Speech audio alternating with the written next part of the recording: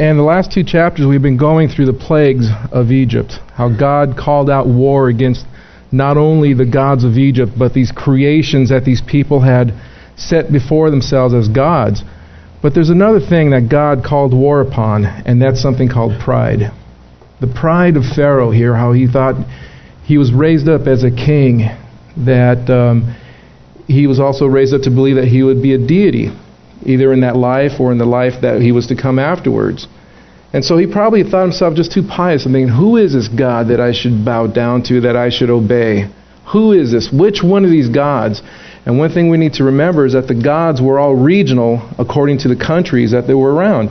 So who is this Yahweh? Who is this God? I don't know of any of the God of the Jews. We have plethoras here, a plethora of gods here in Egypt. Which one of these should I obey? Nope, not one of those on that list. I don't know who this God of Israel is. So he says, I'm a God. And so we saw how God declared war upon all these other gods of Egypt, but also the God of pride, the God of the self-centeredness here. But it's amazing here how we are going to be upon, I believe, the 5th plague, but that all that Pharaoh had witnessed, that God had placed upon Egypt, that he still wouldn't accept who God was. Now, when we see through the scripture that Pharaoh's heart was hardened, or when God said, I will harden Pharaoh's heart, it was actually when God told Moses, I believe back in chapter 3, I want you to go to Pharaoh. I want you to talk to him, but he's not going to let you go. Even with the stuff I will do, he's still going to reject you. And that basically came about from the pride. He says, I'm going to harden his heart. He wants to harden his heart, I'm going to let him harden his heart. If you remember in Romans chapter 1, verses 18 through 28, it says, For the wrath of God is revealed from heaven against all ungodliness and unrighteousness of men who hinder or suppress the truth in unrighteousness. Because that which is known of God is manifest in them, for God manifested it unto them. For the invisible things of him, since the creation of the world, are clearly seen, being perceived or clearly seen, through the things that are made, even his everlasting power and divinity, that they may be without excuse. Because that, knowing God, they glorified him not as God, neither gave thanks, but became vain or futile in their reasonings or thinking. And that their senseless or foolish heart was darkened or hardened. Professing themselves to be wise, they became fools and changed the glory of the incorruptible God for the likeness of an image of corruptible man, and of birds, and four-footed beasts, and creeping things. Wherefore, God gave them up. They rejected him, God gave them up. In the lust of their hearts unto uncleanliness, that their bodies should be dishonored among themselves, for that they exchanged the truth of God for a lie, and worshipped and served the creature rather than the Creator, who is blessed forever. Amen. Verse 26 says, For this cause God gave them up unto vile passions, for the women changed the natural use into that which is against nature, and likewise also the men, leaving the natural use of the women, burned or inflamed in their lust one toward another, men with men, working unseemliness, or committing which is shameful, indecent acts, and receiving in themselves that recompense or the penalty of their error which was due. And verse 28 says, And even as they refused to have God in their knowledge, God gave them up into a reprobate or depraved mind to do those things which are not fitting or ought not to be done. God gave evidence of who he is through nature, and through we can just see each other. So these people were without excuses. We are now. And yet, even with the signs and wonders that God had given Pharaoh, he still rejected them. So that is what it's talking about, where God hardened Pharaoh's heart. Pharaoh's heart rejected God in his own piousness, in his own pride. God says, all right, you want to stay in your pride? Fine, I'm going to let you have it. So Pharaoh hardened his heart while God gives him over to his own desires. Many times it says God hardened Pharaoh's heart, as we've just already mentioned that. But you can almost see like playing games here, a mind game. How can anybody really play a mind game with God? God knows us, right?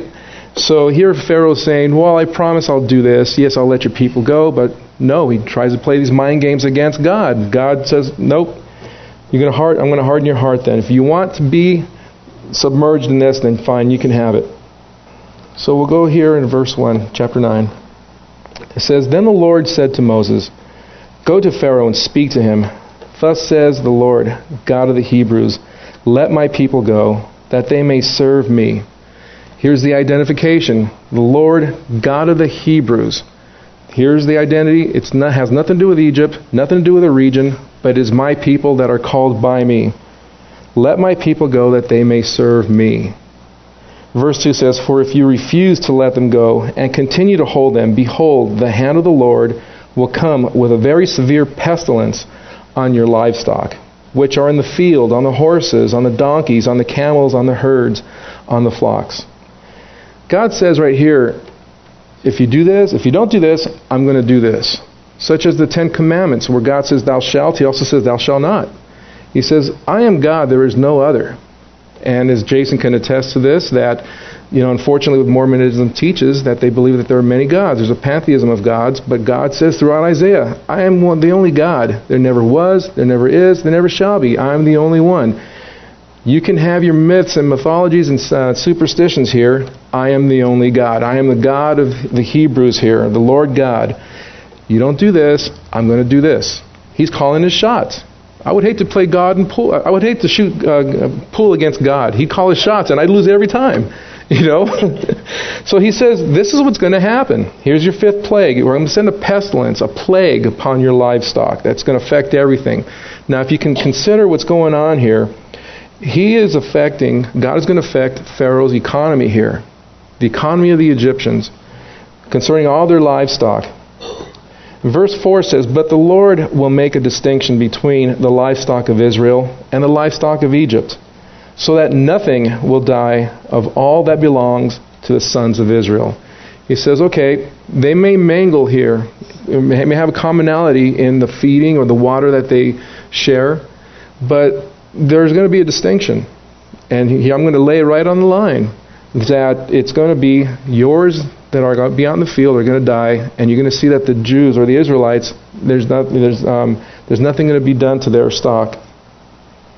Verse 5 says, The Lord set a definite time, saying, Tomorrow the Lord will do this thing on the land. So not only does he call the shots about what's going to happen and to what, but he sets a time here also. So the Lord did this thing on the next day, and all the livestock of Egypt died.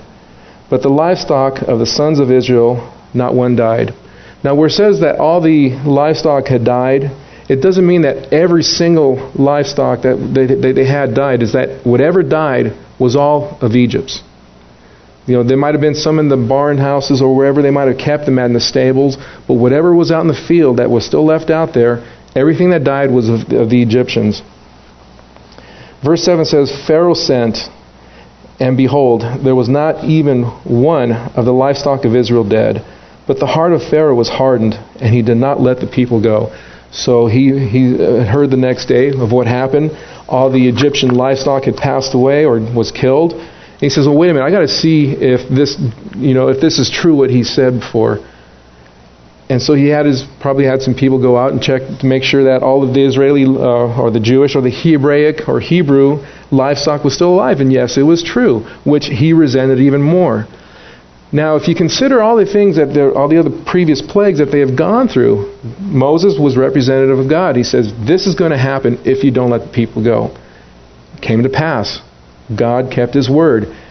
So when all this happened, it still wasn't good enough for him. He had to send out people to confirm that, yes, this is what God had done, and as what he said is what he's going to do. Isn't that awesome that when we consider the God that we worship, the God that we adore and love, that when he says what he means and means what he says, amen? That if whatever will that he has in our lives, that we have that assurance. As Jason shared tonight, he trusted in God. As we've all had. We all have a story here to tell about our testimony, about our previous life. And if you consider your own life in what the Lord has done, there have been times, I'm sure you've been in the middle of a storm, It doesn't look right, yet the Lord says, trust me. Do you trust me? No, trust me. It's kind of like a drowning man. You have a lifeguard coming out. He's going to wait until they stop kicking and fluttering about before the lifeguard can go in. Let them tire themselves out, then he'll save them. In the same way, we're the same way, amen? I know I am.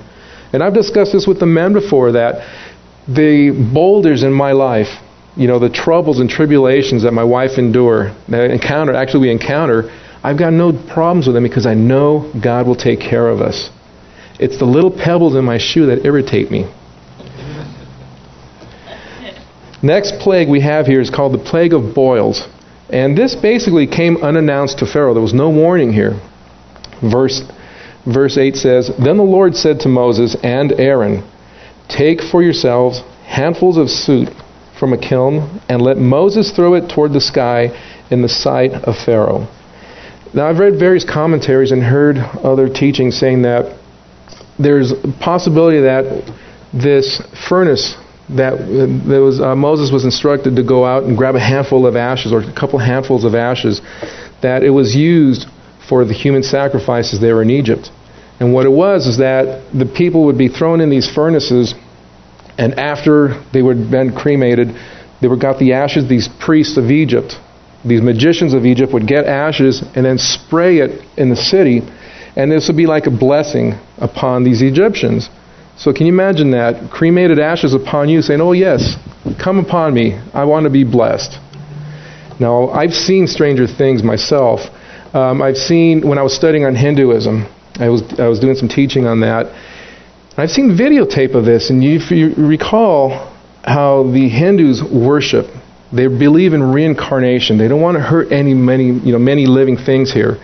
But I've actually, how they venerate the cow or the bovine, right? The bulls and cows, they think it's like sacred. I remember seeing this videotape of this cow walking through the streets. Don't know which one it was, but still in India. And these people coming up behind it as the beast was relieving itself, and either drinking its urine or bathing in it, as well as it was defecating in the streets. And these were the gods that they worshipped. And as we can see here, that God is attacking the quote-unquote gods of Egypt. And you can see how the people become like the gods they worship. Are you like the God you worship? Do you represent Christ? Do you put on the mind of God? Or are you in the world, putting on whatever the world would desire you to clothe?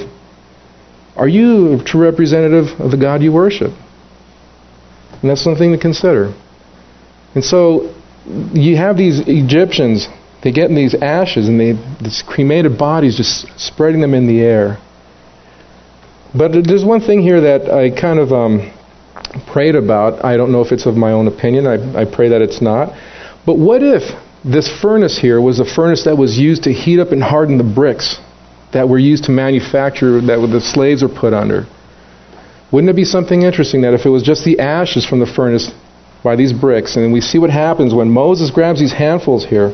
In verse 9 it says, It will become fine dust over all the land of Egypt, and will become boils breaking out with sores on man and beast through all the land of Egypt. So if you think, these Egyptians, God's saying, you think you want to be blessed by ashes, I'll give you some blessings here. Actually, their quote-unquote blessings become a curse.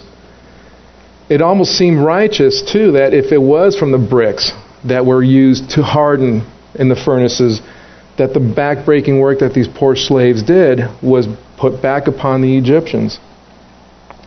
Verse 10 says, So they took soot from a kiln and stood before Pharaoh, and Moses threw it toward the sky, and it became boils breaking out with sores on man and beast. Here we have both man and beast being affected here. Now, from what I understand, that these sores were like just big open boils of pus. And these Egyptians suffered from head to toe. Can you imagine being covered? I remember as a teenager going through my acne period. I'm sure some of you might, and that was a pretty sore subject.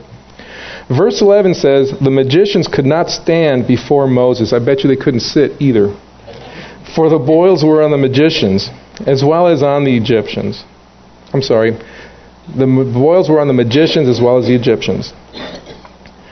Verse 12 says, "And the Lord hardened Pharaoh's heart, and he did not listen to them, just as the Lord had spoken to Moses." Now here they're probably saying, Pharaoh, the magicians, "Pharaoh, this is not the work of a man. We are dealing with a deity here, a true deity. Remember how when Moses and Aaron would be instruments of God and they would produce a plague and these guys would come along and try to emulate it or counterfeit it. They could counterfeit it, but they couldn't make it go away. Here they're probably trying to do the same thing, but they're thinking, no way, no way. Previously they had, they had the lice and the flies.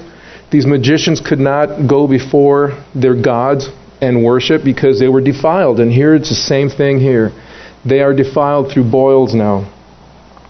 Verse 13 says, "Then the Lord said to Moses, 'Rise up early in the morning and stand before Pharaoh and say to him, Thus says the Lord, the God of the Hebrews, let my people go, that they may serve me. For this time I will send all my plagues on you and your servants and your people, so that you may know there is no one like me in all the earth.'" And I personally can just say amen to that. If you didn't get the first time, I'm going to do it again. I'm going to do it again. It's like like trying to raise up an obstinate child. You tell a child, don't do that. What do? They immediately go to whatever they're not supposed to do. You spank them. I told you not to do that. Well, they kind of tippy-toe over. Don't touch that. And they're looking at you like, I'm going to touch it. Well, you're going to get spanked. Well, I'm going to touch it. You're going to get spanked. I'm having withdrawals from my grandson.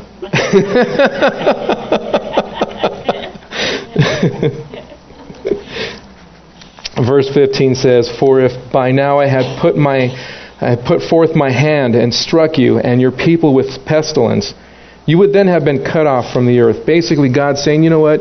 I could have any time taken you out. But I've got another purpose for you here, Pharaoh. The purpose is that I'm letting you live to witness all these things. Well, for what? To declare God's glory, His might. What I'm doing to you is going to be a record, and it's going to be told by mouth. And man, you can't believe all these things we've endured from the God of the Hebrews here. And if you recall in Joshua, in the book of Joshua, I believe it was the 2nd chapter, when Joshua sent the 2 spies into Jericho, and I believe it was Rahab, the harlot's house. They went into there, and she said, "I know who you guys are. Your reputation precedes you. We know what you've done to the Egyptians." And so there was a fear against the Hebrews there. Verse 16 says, "But indeed, for this reason I have allowed you to remain, in order to show you my power, and in order to proclaim my name through all the earth." The question is here, I'm sure a lot of people say, well, how can a God of love allow someone or create someone for His purposes just so that He can treat them bad? We need to remember we all have free will. As we've all had an altar call in our lives, in our hearts at one time or another, God says, here is the gift of salvation. Will you receive it? And it's up to you to say yea or nay. It's safe to assume we've all humbly and readily and speedily accepted that gift. Amen? So we all have that free will. Pharaoh had the option. He dealt many times with God. God dealt many times with him. You going to do what I say? Well, no. He was against God's will here. Now, people can say, well, how can a God of love also create someone here to punish him? Well, if you can recall also that during the Babylonian captivity, God used King Nebuchadnezzar and the Babylonians to punish the Israelites, remember? So here in this case, why not? Why not? He with free will rejected God. God says, all right, I'm going to keep you alive until this, though, just so that you can proclaim my greatness and my glory. Verse 17 says, still you exalt yourself against my people by not letting them go. You think you're a deity here. You think you're greater than you think you are. He's almost like a precursor of King Nebuchadnezzar. You know, you're lifting yourself up in pride. You're exalting yourself. Verse 18 says, the plague of hail. Behold, about this time tomorrow, I will send a very heavy hail, such as has been seen in Egypt from the day it was founded until now. The Egyptians were taught early on that creation and the earth centered around their civilization, around Egypt. So God's sending him a message that, or the universe was actually created around Egypt. Ever since the creation of Egypt, you never have seen anything like this. Well, there was also a rarity, I believe, in Egypt that hail that didn't occur. But God's given them a warning here, and He says, about this time tomorrow, you're going to get this hail. Not only is it going to be hail, but it's going to be so bad that Egypt has never seen something like this before. Verse 19 says, now therefore send, bring your livestock, and whatever you have in the field to safety. Isn't that God's grace? He's given them a warning. He's giving them a heads up. Whatever you have on the field, whether it be slaves, workers, or even your livestock, bring them in, because I'm going to take care of the land outside here. It says, every man and beast that is found in the field and is not brought home, when the hail comes down on them, will die. The one among the servants of Pharaoh who feared the word of the Lord made his servants and his livestock flee into the houses. But he who paid no regard to the word of the Lord left his servants and his livestock in the field.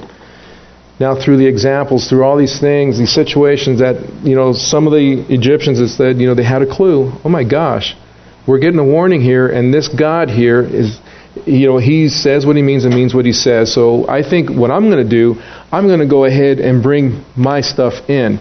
But you also have the other obstinate ones, those defiant ones who left. No, we don't trust this guy. No matter what he says, no matter what this God says, we don't think he'll do it. And they left their property out. Speculation can be, too, that those Egyptians who feared God and did what He said and heeded His warning, they're probably the ones also who left with the Hebrews when they left Egypt. Verse 22 says, now the Lord said to Moses, stretch out your hand toward the sky, that hail may fall on the land of Egypt, on man and on beast, and on every plant of the field, throughout the land of Egypt. So here He's using Moses to start this plague here. We see here how the plague starts. Moses is lifting his hands. He says, stretch out your hand towards the sky. Basically, call down this plague here. And everything that is outside is going to get nailed. Vegetation, livestock, as well as servants here. And it says out throughout Egypt. God is already calling His shots here. Throughout Egypt. Throughout Egypt. In the world. Whatever Pharaoh owns, it's going to be out there.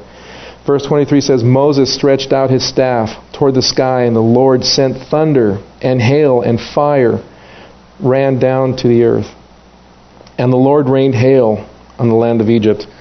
From what I understand, the rainfall in Egypt is like 0.2 inches a year. It doesn't rain that much. You can see why. It's pretty arid, it's dry, desolate.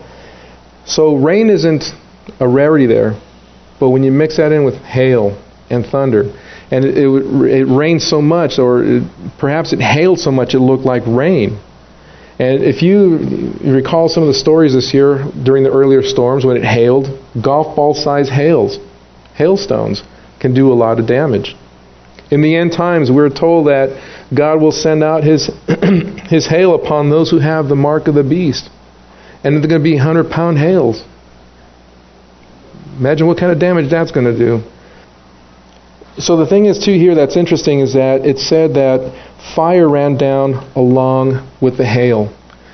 I've read commentaries and listened to people again saying, well, they're trying to justify or trying to clarify exactly what kind of natural occurrence occurred here.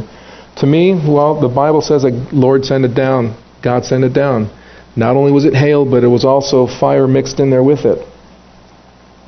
Verse 24 says, so there was hail and fire flashing continually in the midst of the hail, very severe, such as not been in all the land of Egypt since it became a nation. So if you can consider, the pounding of the hail coming down upon your houses on the outside, and you can hear the fire coming down along with it, along with the thunders. It sounds like it's pretty scary. Verse 25 says, the hail struck all that was in the field through all the land of Egypt, both man and beast. The hail also struck every plant of the field and shattered every tree of the field. Not only did it go after the livestock, but of servants, but anything else that they could have harvested. Everything was destroyed out there. Verse 26 says, only in the land of Goshen, where the sons of Israel were, there was no hail. I couldn't find anything on how the location or the proximity of Goshen was to where Pharaoh was.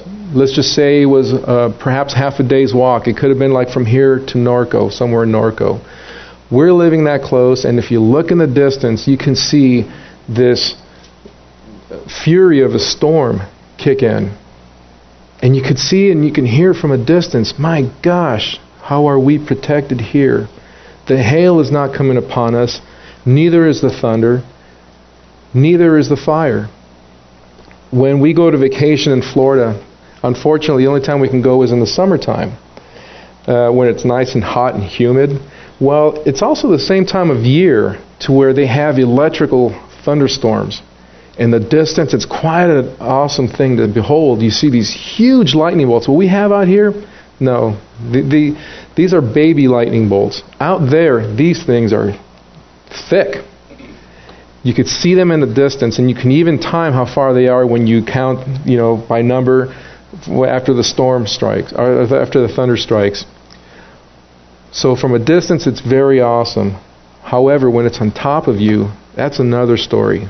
It's so loud and so rattling that the buildings can shake. And I'll tell you, if you're not used to it, you will run for cover.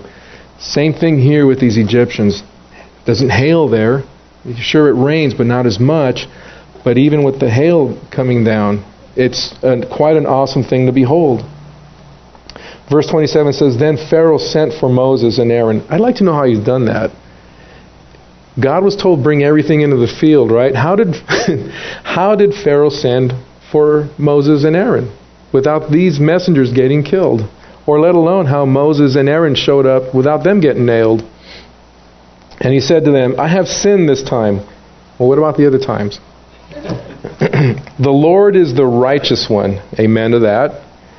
And I and my people are the wicked ones. Well, I can probably say for sure he got half of that right. He is the wicked one. But you talk about lack of accountability. It's like he's hiding behind his people. Well, I'm not the only wicked one here. So are my people. It's almost a reflection of what your leader is like. Thank you, Bill Clinton. Verse 28 says, make supplication to the Lord, or please pray for me, for there has been enough of God's thunder and hail, and I will let you go, and you shall stay no longer. He's had enough of this thunder crashing over him. And one thing that I thought was interesting was that thunder is sometimes associated with the voice of God.